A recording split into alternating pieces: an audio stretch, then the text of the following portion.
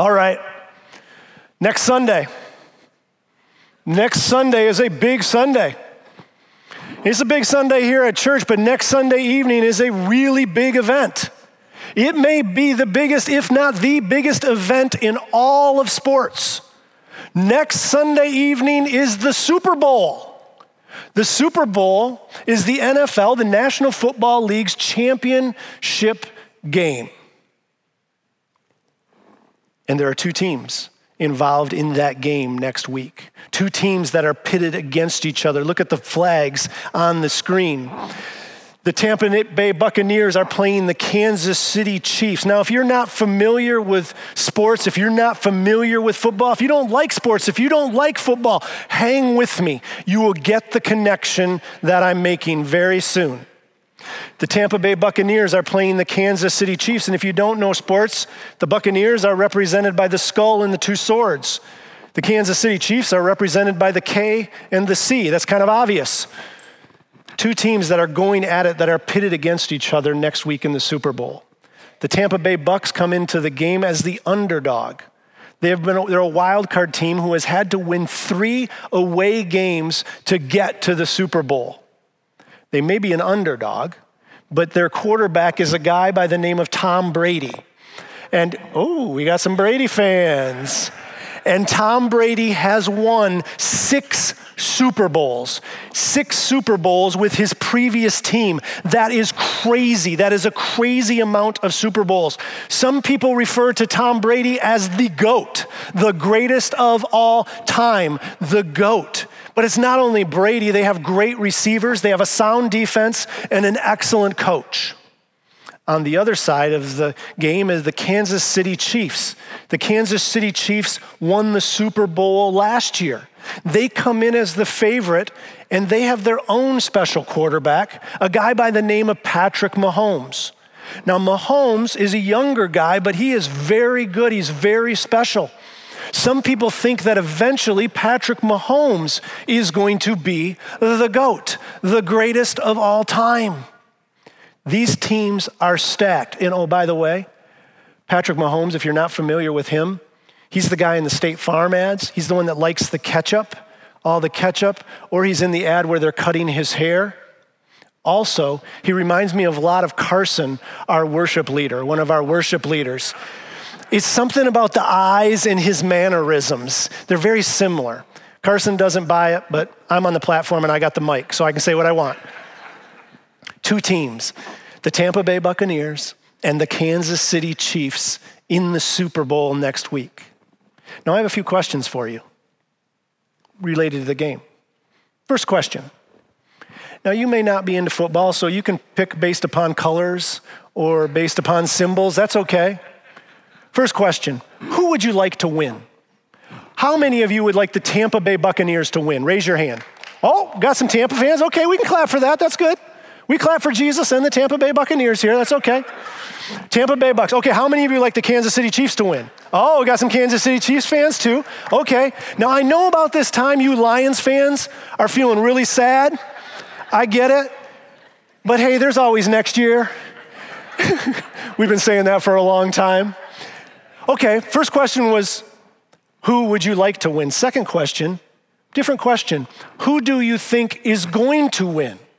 So Tampa Bay, who thinks Tampa Bay is going to win? Okay, yeah, not so sure. Who of you think that the Kansas City Chiefs are going to win? Yeah, a few more Kansas City Chief people who think they're going to win. Okay, now, the third question. And this third question is the most important question for us this morning. If you had a choice, which team would you want to be on? Which team would you like to be part of? Which team would you like to play for? Now, if you have a crazy allegiance to one of these teams or you're aligned with one of these teams in a certain way, you may have a very specific answer for one of those teams. But if you don't, in general, which team would you want to play for? The winning team.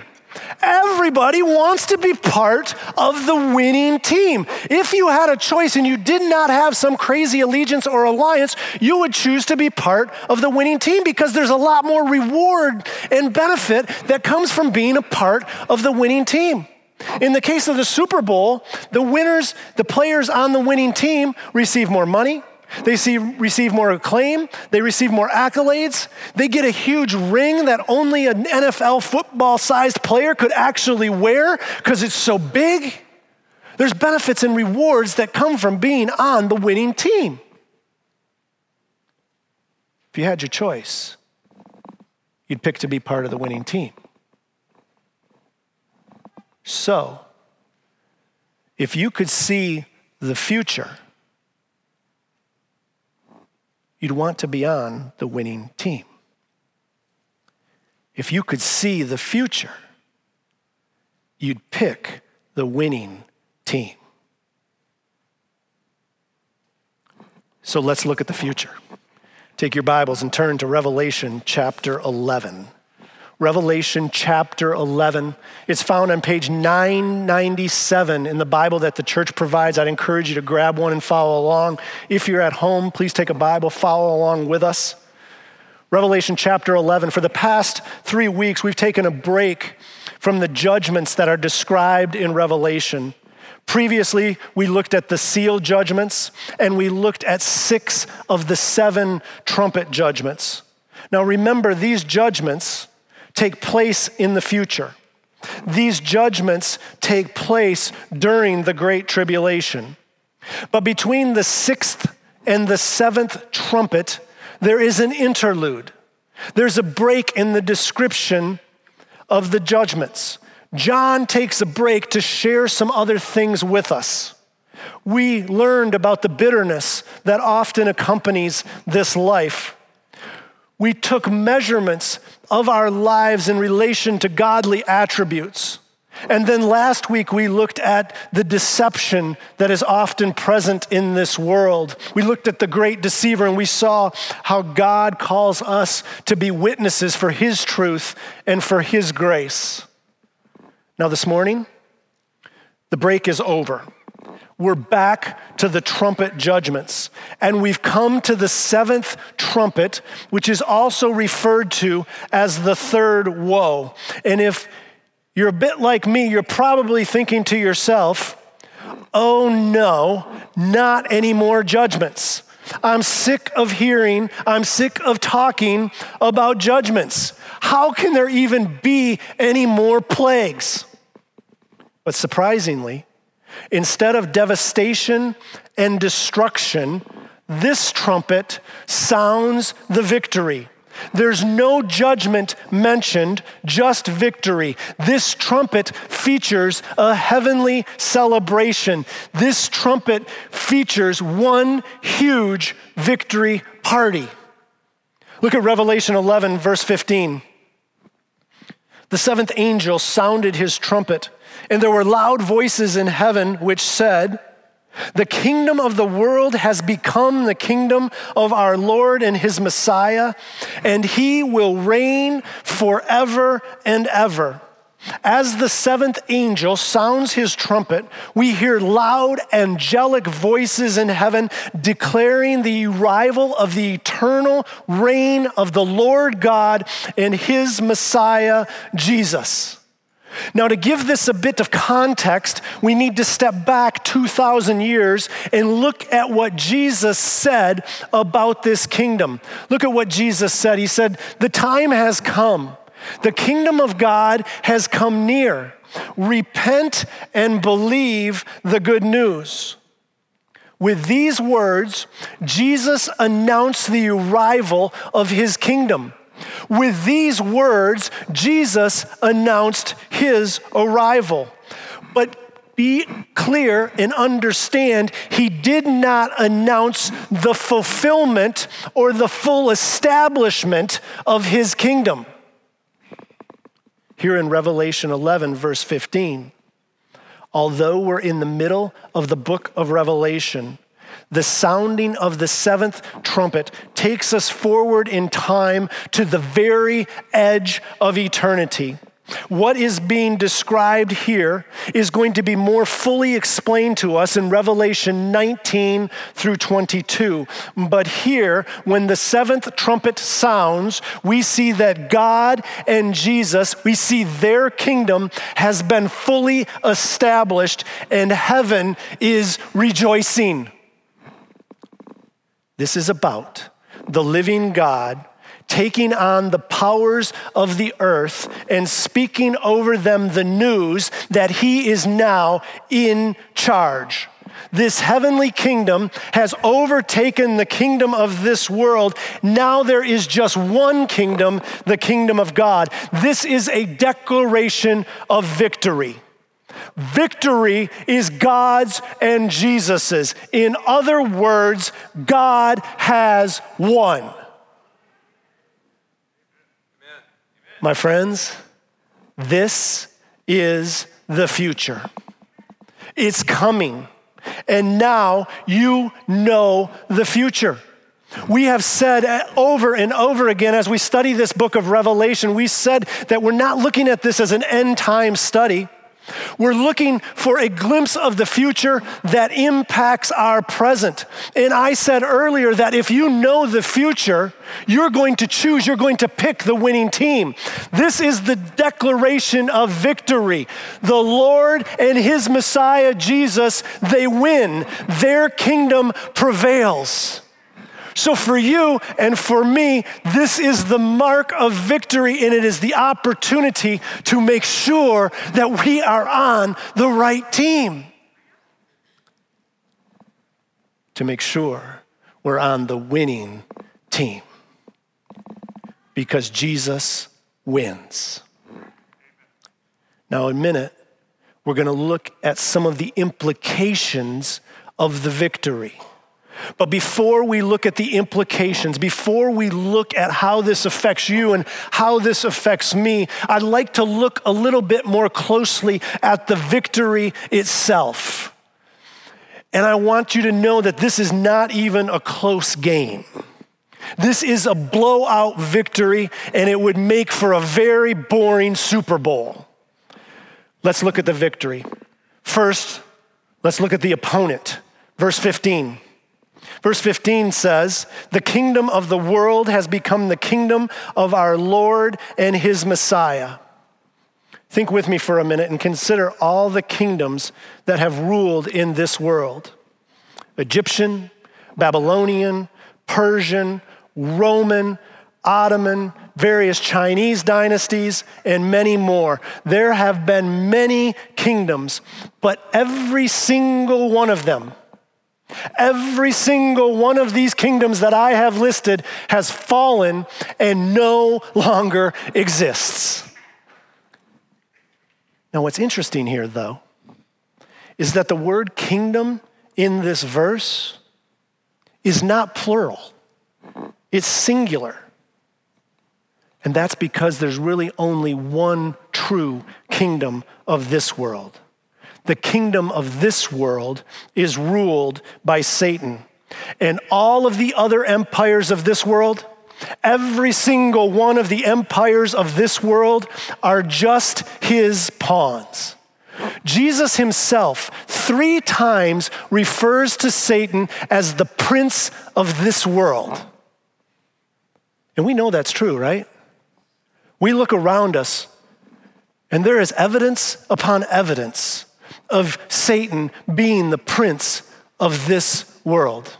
There are many examples that I could share with you, but one of them kept coming to my mind over and over again this week, and it was the fact that throughout the world, Christians are persecuted. Seems to maybe even be ramping up here in the United States. And I asked myself, why? Why would anyone hate Jesus? Why would anyone hate Christians? It doesn't seem to make any sense unless you understand that those people are following the prince of this world and are part of his kingdom. They're just pawns in Satan's attack on Christians and the kingdom of the Lord and his Messiah. But there's good news. The good news, the great news, is that the King of Kings and the Lord of Lords is going to one day return, and the kingdom of the Lord and of his Messiah, Jesus, is going to conquer once and for all Satan and the kingdom of this world. And it is not even going to be a contest. Victory is sure. Second, look at the length of his reign. Verse 15. It says he will reign forever and ever. Jesus is not like any other human ruler. All human rulers eventually reach the end of their reign. Think about all of the rulers throughout history. Think of numerous pharaohs, Nebuchadnezzar, Cyrus, Alexander the Great, numerous Caesars, Napoleon, Hitler, Stalin, all rulers in this world. And all of them have one thing in common. They all died. My grandfather used to have a saying after he'd talk about somebody who had accomplished a lot, or he heard about someone who had much acclaim, he would often respond, and he died. It's a great perspective, isn't it? And he died. See, all of the rulers of this world die. And yes, Jesus died, but Jesus rose again from the dead. Jesus was resurrected from the dead. Do you understand what I'm saying? I think as followers of Jesus, for those of us who have been in church for a long time, we just kind of hear that statement. We hear that phrase and we think, oh yeah, Jesus rose from the dead. Yeah, he's resurrected. No, Jesus rose from the dead. He was resurrected to life to die no more. Completely and utterly and categorically different from every other ruler. And he will reign, yes. If we clap for Tom Brady, we can clap for Jesus. He will reign forever and ever. And then thirdly, look at the strength of his kingdom. Look at verse 17. In heaven, it says 24 elders fall on their faces and worship God. Look what they say. We give thanks to you, Lord God Almighty, the one who is and who was, because you have taken your great power and have begun to reign. Here, God is called Almighty, and it says that God has taken his great power and begun to reign. All earthly leaders have limited power. Even Satan has limited power. It's God and God alone who is Almighty. Almighty means to possess all power and all rule. These verses speak of God's sovereignty, in his omnipotence, in ruling all of the universes, all of creation. Here, we're told that God exercises his absolute authority and power over the heavens and the earth. He holds all the power. It's why the psalmist, look what the psalmist writes. The psalmist writes, "For you are great and do marvelous deeds. God, you are God alone. You're the only one. You're the only one who does great and marvelous deeds because you are God alone." God, by his very definition, is the one, the only one who has all power. God and Jesus are going to defeat the kingdom of this world, and they are going to reign forever and ever because they are almighty. Which leads us to the fourth and final description of the victory. The victory initiates the new reality. In fact, it's the only reality. Look again at verse 17. We give thanks to you, Lord God Almighty, the one who is and who was, because you have taken your great power and begun to reign. Did you catch that? Did you see anything that's missing there?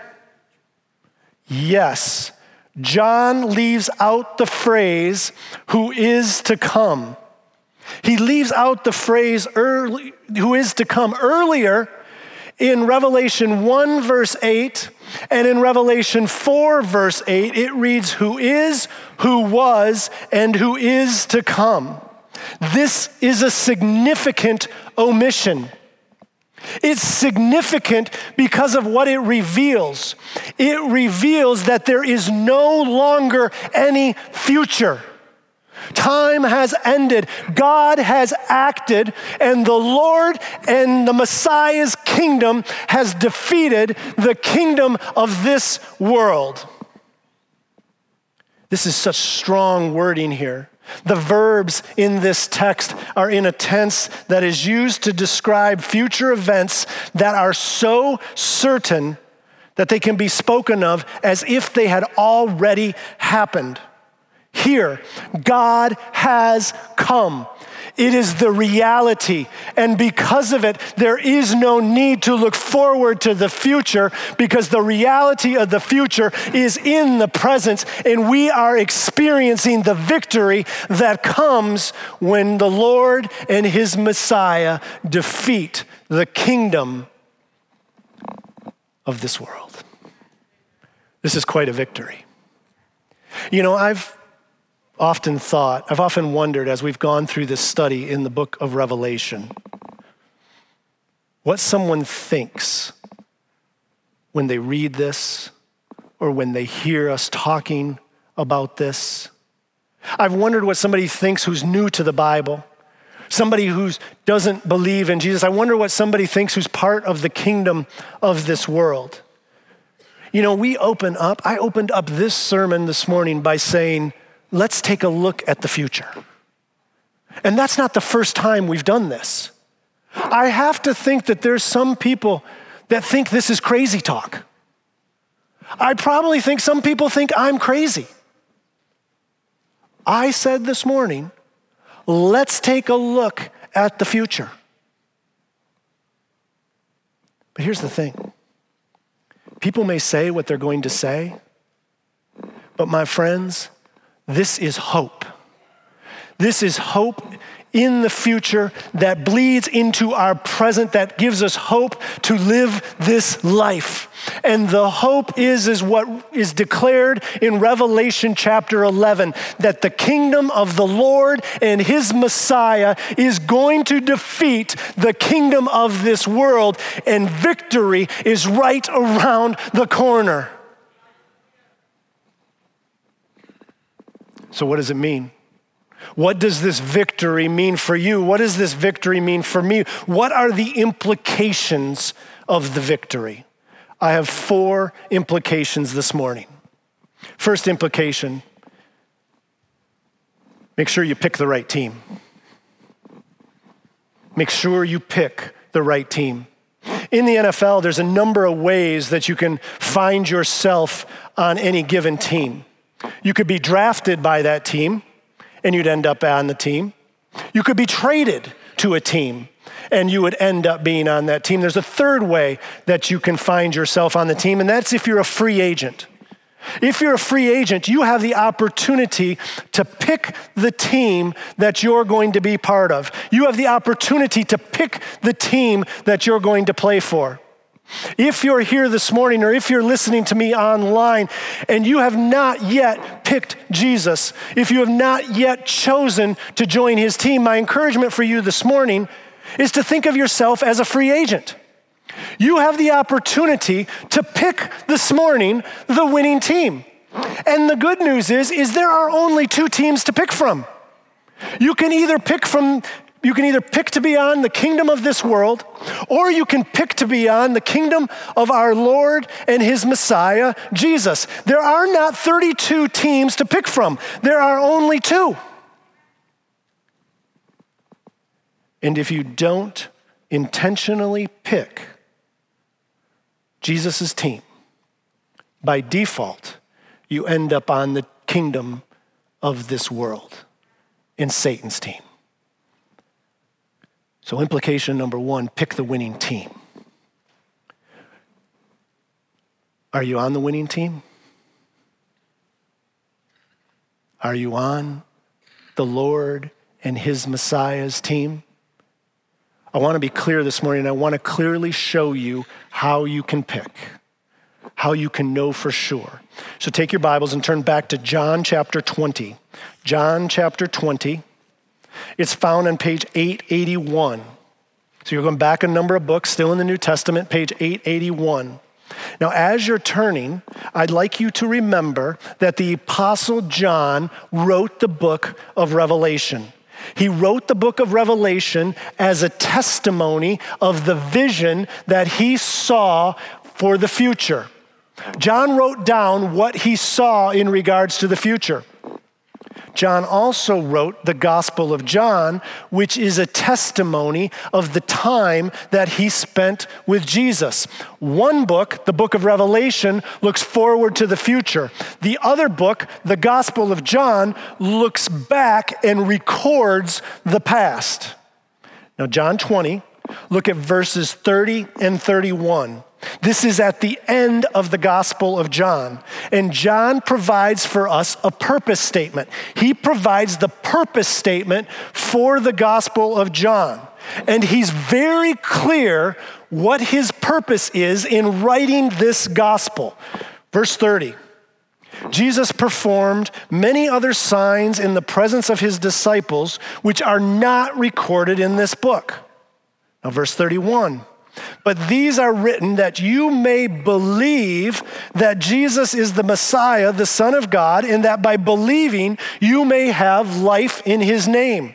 John tells us why he wrote the book. He wrote the book so that you may believe that Jesus is the Messiah, the Son of God, and that by believing you may have life in his name. By believing you may become part of the kingdom of the Lord and his Messiah. That by believing you may become part of the winning team. Now jump back further. Jump back to John chapter 1. John chapter 1, verses 12 and 13. Now, these verses are at the beginning of John's gospel. They're at the beginning of his book. Verse 12, yet to all who did receive him, to those who believed in his name, he gave the right to become children of God. Children born not of natural descent, nor of human decision or a husband's will, but born of God. Here, John is not using a team metaphor. He is using a family metaphor. Now, many people think that every person is a child of God. That's not what this verse says. Every person is not a child of God. Now, every person is made in God's image, but not every person is a child of God. Not every person is part of God's family. Not every person is part of God's kingdom. Not every person is on God's team. But look at the verse. Look very closely at the verse. It says that every person has the right to become a child of God. Every person has the right to become part of God's kingdom. What does one have to do to join the team? Believe. One last verse, John 3. Go to John 3. John 3, verse 16. For God so loved the world that he gave his one and only Son, that whoever believes in him shall not perish, but have eternal life. There it is again, that word believe. Are you on the right team? Do you want to be on Jesus' team? Do you want to be part of the kingdom? Do you want to win? Pick Jesus. Pick the right team. And you do that by believing. The Greek word here that is translated to our English word is the Greek word pisteo, and it has a much more powerful, much stronger meaning than our English word believe. It means essentially all in. You are completely and utterly devoted to Jesus. You believe with all your heart, with all your mind, with all your soul. You believe that Jesus is who he says he is.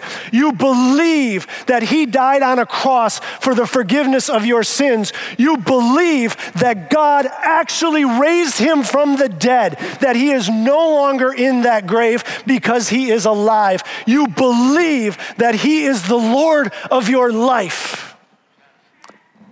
You want to be on the winning team? Pick the winning team. Believe in Jesus. Number one, the first implication. Pick the winning team. Be on the right team.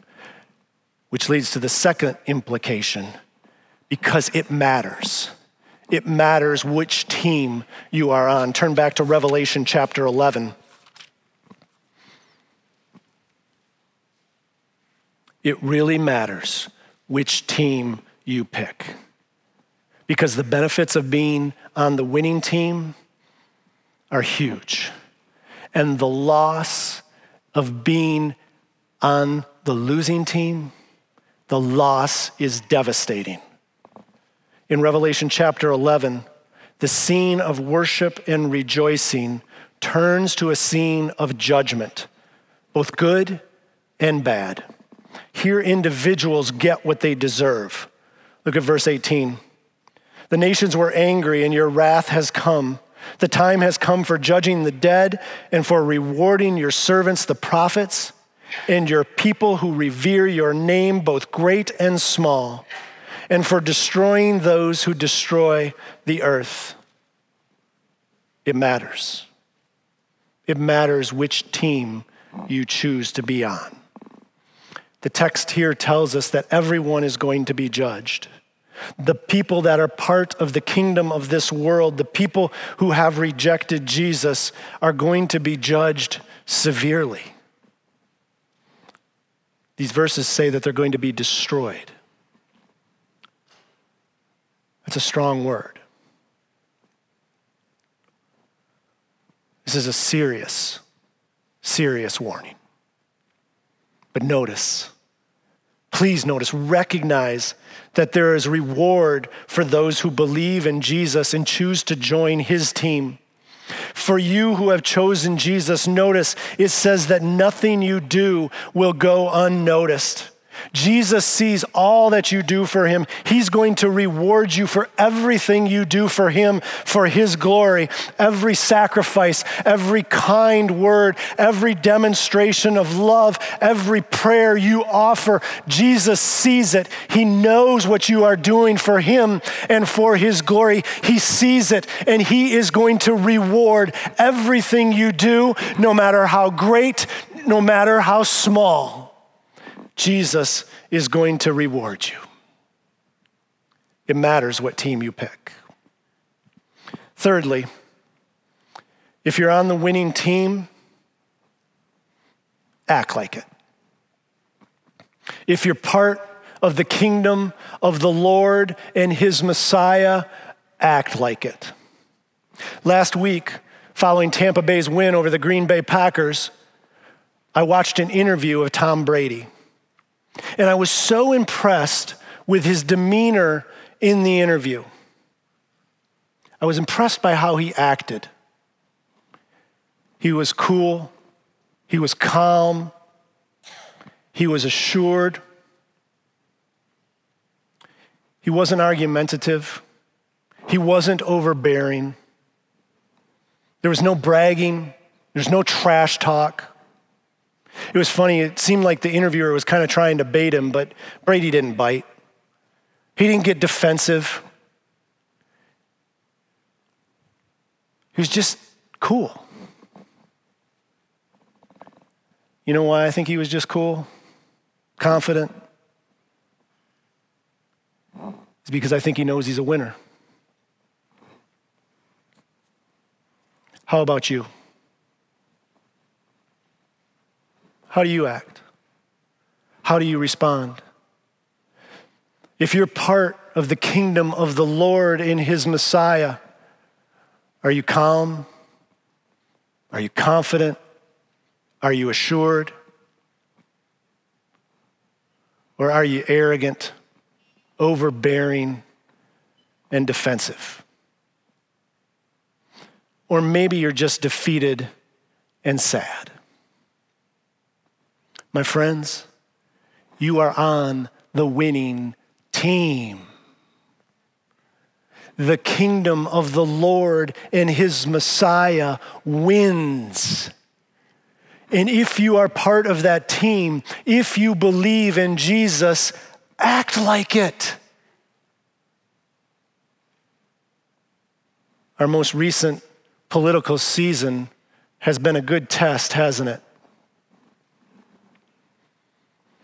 I know many people who claim to be on Jesus' team who don't seem to act like it. They seem real excited to be on Team Trump or Team Biden,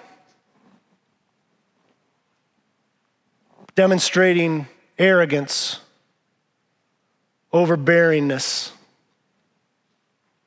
demonstrating harshness, defensiveness, argumentativism, or maybe some just feeling defeated and sad.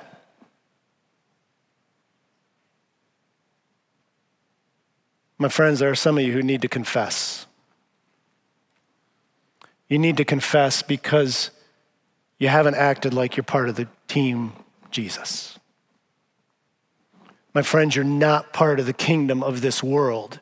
You are part of the kingdom of the Lord and his Messiah. A couple of weeks ago, Jim put up on the screen a list of godly attributes and asked us to measure ourselves by the list. His specific instructions were pick one word on the list and measure yourself. How are you doing? I sat right down here in 3 services, and there was not one of those services that I could just focus on one of those words. In each of the services, I looked up at the list, and all I could think of was how far I fell short in numerous of those attributes. The instruction's clear. If you're part of the kingdom of the Lord and his Messiah, we are to be compassionate. We are to be kind. We are to be humble. We are to be patient. We are to be generous. We are to bear with one another. We are to forgive each other. And above all else, we are to put on love. If you're on the team, act like it.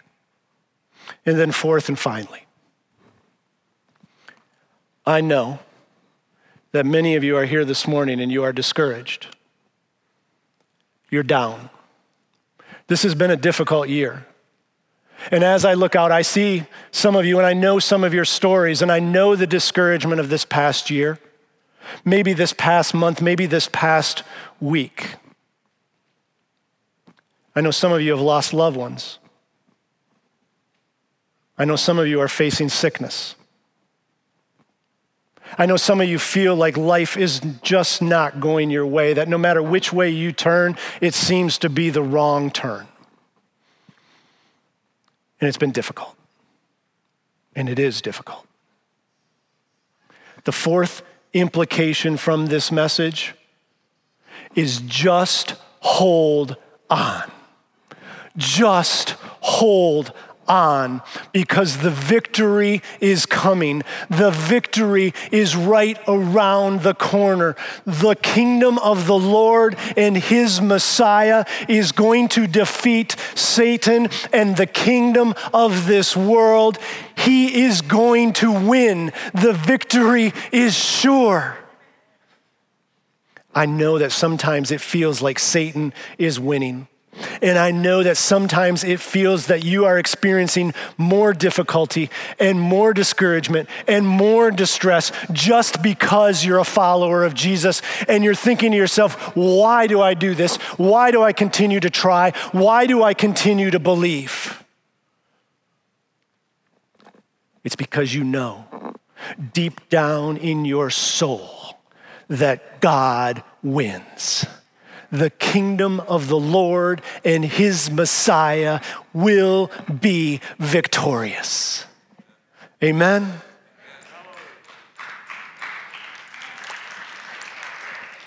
I'm going to leave you with this.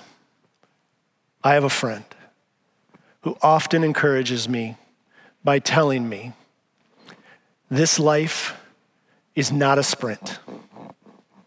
This life is a marathon. And that's true, my friends. This life is not a sprint. It is a marathon. But it is a marathon where victory is assured. Next week is the Super Bowl. And no one knows who's going to win the Super Bowl.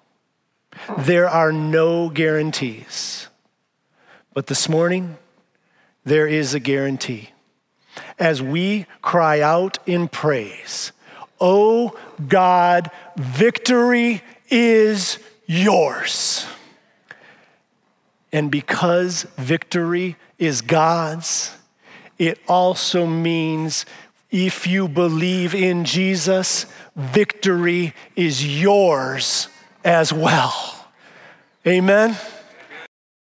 Thank you so much for joining us for this podcast from Calvary Church. We hope this message has brought the light and hope of God's presence into your life, refreshing your soul for the journey the Lord has you on.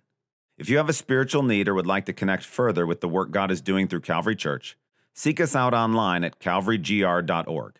On our website, you can also find an archive of previous messages from this series. Thanks for listening.